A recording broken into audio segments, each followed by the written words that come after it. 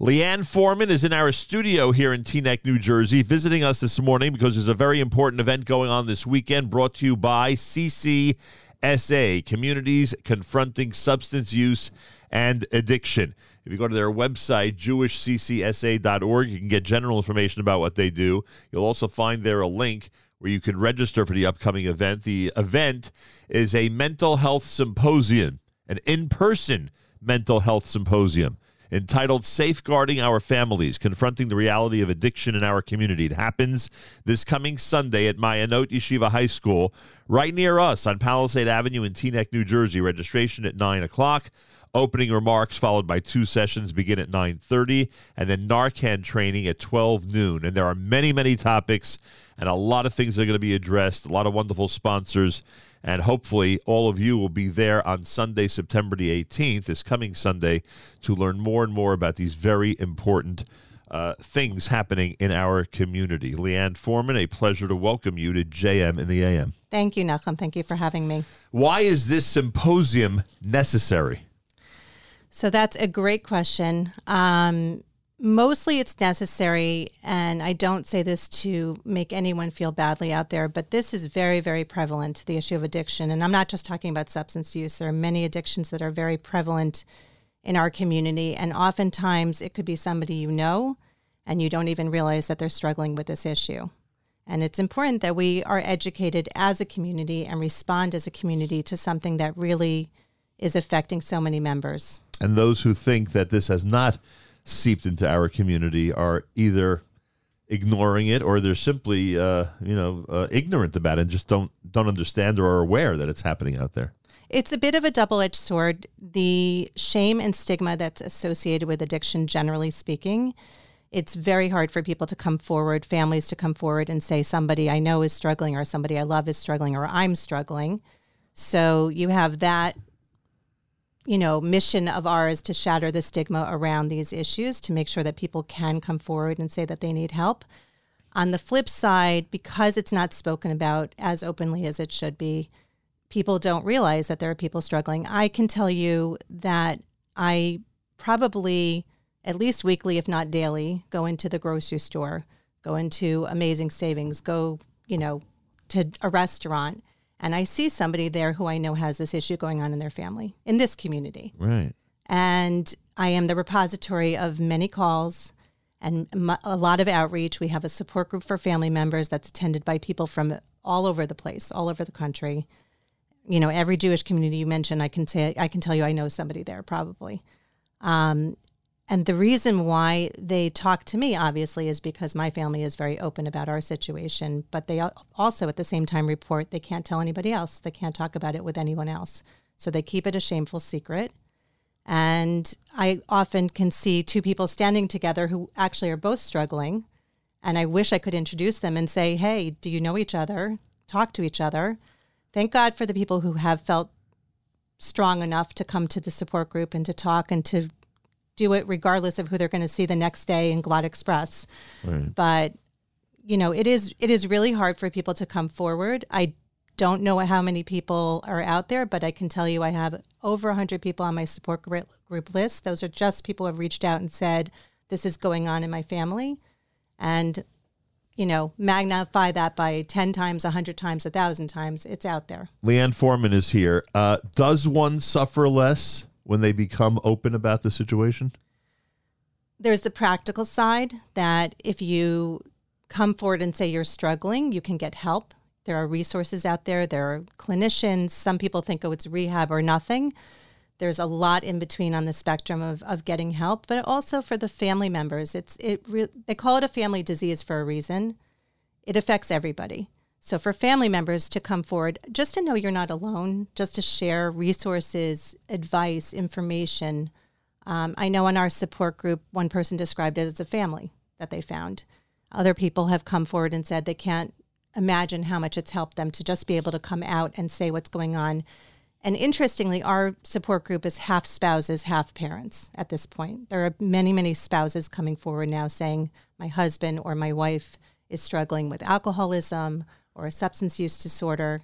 And just, somebody said last night, your secrets are what kind of bind you, trap you. Right. Just having that freedom to come forward, at least in a smaller setting, and say, hey, this is happening to me, and know that people are there saying, yeah, it happened to me too. How young are the youngest people in our community that are dealing with these addictions? We do a lot of prevention education in schools. We work with over 40 schools and have educated thousands of kids. We go in from 6th to 12th grade to talk about substance use, the dangers of substance use.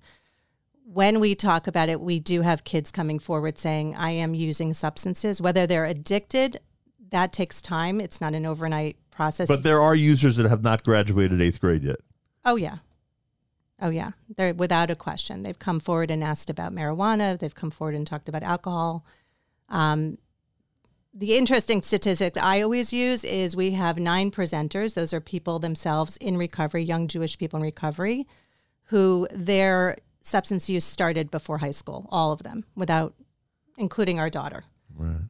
And I know that it's not always easy to prove the effectiveness of this early intervention going into schools, etc. But is there a way to measure? I don't mean data, but is there a way to even get a feeling that it's helping, and that those who are in 7th and 8th grade, for instance, who are experimenting, are veering to a better road because of these types of forums? So we've had real situations where schools have called us afterwards and said kids came up to them to tell them they have an issue, or they have a friend who is struggling, and but for the fact that they had a presentation, they wouldn't have said anything.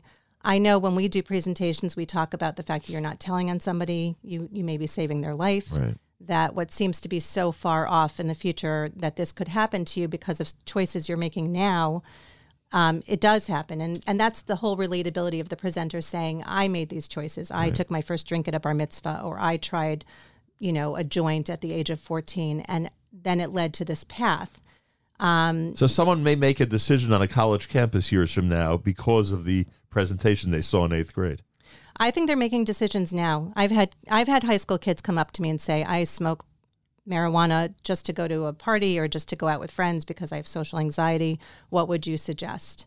And we try to work with them. We're not trying to scare anybody. We're not trying to say, don't do drugs. But we are saying when you put something in your body, especially as a teen, especially with somebody with an underdeveloped brain, you are affecting your brain, your body, and your future. What kind of crowd will there be at Mayanot this Sunday?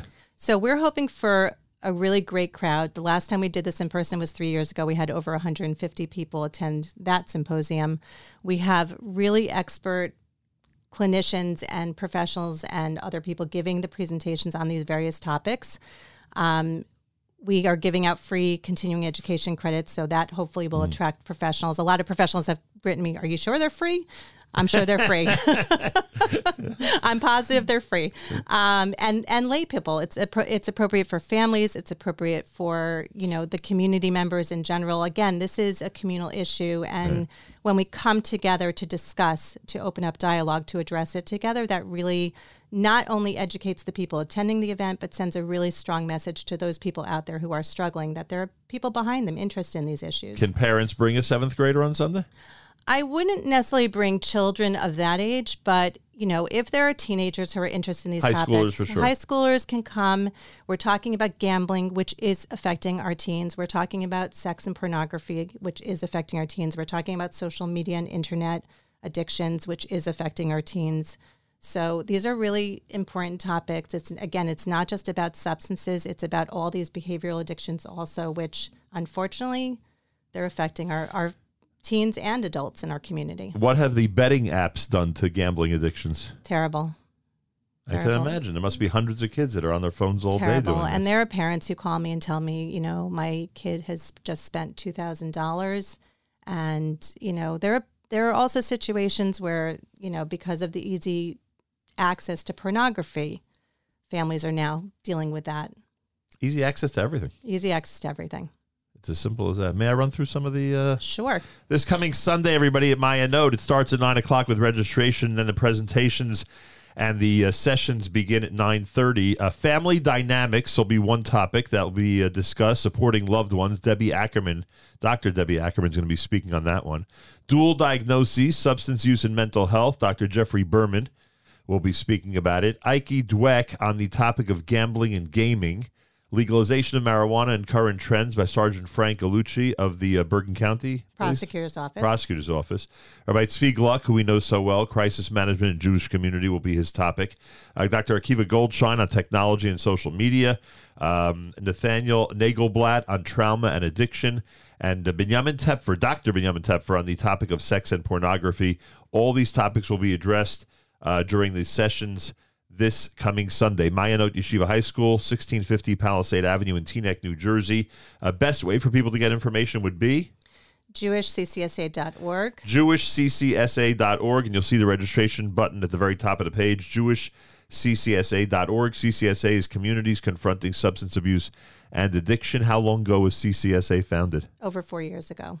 And obviously you've had tremendous success, and I hope that a lot of people do show up this coming Sunday. Right. It's an in-person event, everybody, which is something we're not used to, but take advantage of the fact that you could see all these presentations and meet all these people this coming Sunday. Will there be an opportunity for people to interact with some of these presenters? Yes, so every single session, some of them are eligible for continuing education credits, some of them are not, but they're all going to have Q&A at the end. Oh, good.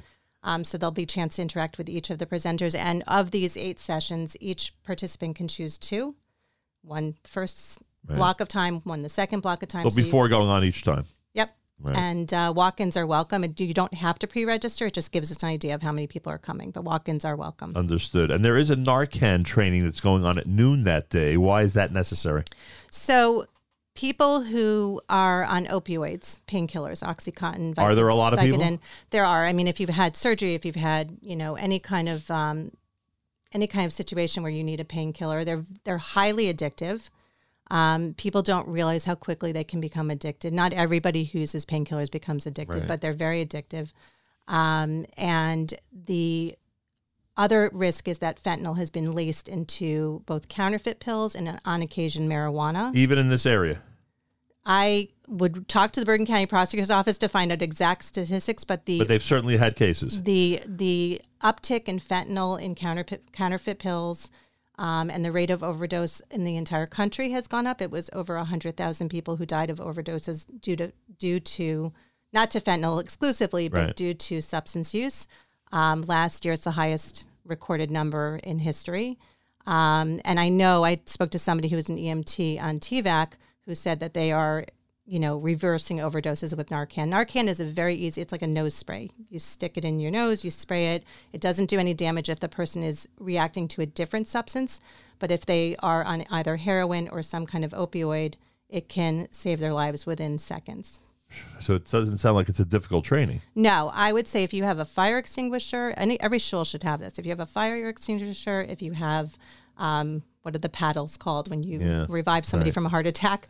If you have this emergency equipment, this should be in schools. It should be in shuls. There are a lot of public schools that have it now because they've had incidents where kids have even just touching fentanyl. It's so powerful, you can die just from being near it, not necessarily from ingesting it. Boy, a lot of challenges out there, to say the least.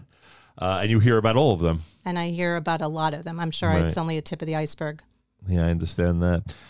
Information, you can go to the website at jewishccsa.org, jewishccsa.org. Again, it starts at 9 o'clock with registration and a resource fair this coming Sunday at Mayanot on Palisade Avenue here in Teaneck, New Jersey. It's all about safeguarding our families, and that's the topic, that's the title of the Mental Health Symposium for this coming Sunday. Opening remarks will be at 9:30, followed by 2 sessions. Each one of those sessions will have 4 different presentations that you'll be able to choose from, and the Narcan training happens at 12 noon. There'll be more information about how important that is in terms of helping people save lives, which is unbelievable. These very simple things that are going on that everybody has easy access to literally can be killers. Exactly. It's unbelievable what's going on. Anything else you'd like to add? I just want to thank you for having me and for giving us a voice and for allowing us to reach out to people and really hopefully make them aware that this is what's going on in our backyard. There's a lot happening in the community, folks. A lot of wonderful things, but a lot of very challenging things, including what we've addressed this morning. Go to the website for information, jewishccsa.org, jewishccsa.org. And the registration tab, the registration button for the event is right there at the top of the page. Join everybody this coming Sunday at Mayanot Yeshiva High School. My thanks to Leanne Foreman, Executive Director of Jewish CCSA, and continued good luck. Thanks for bringing the events like this to the community and for all the work you're doing in helping save lives. Thank you.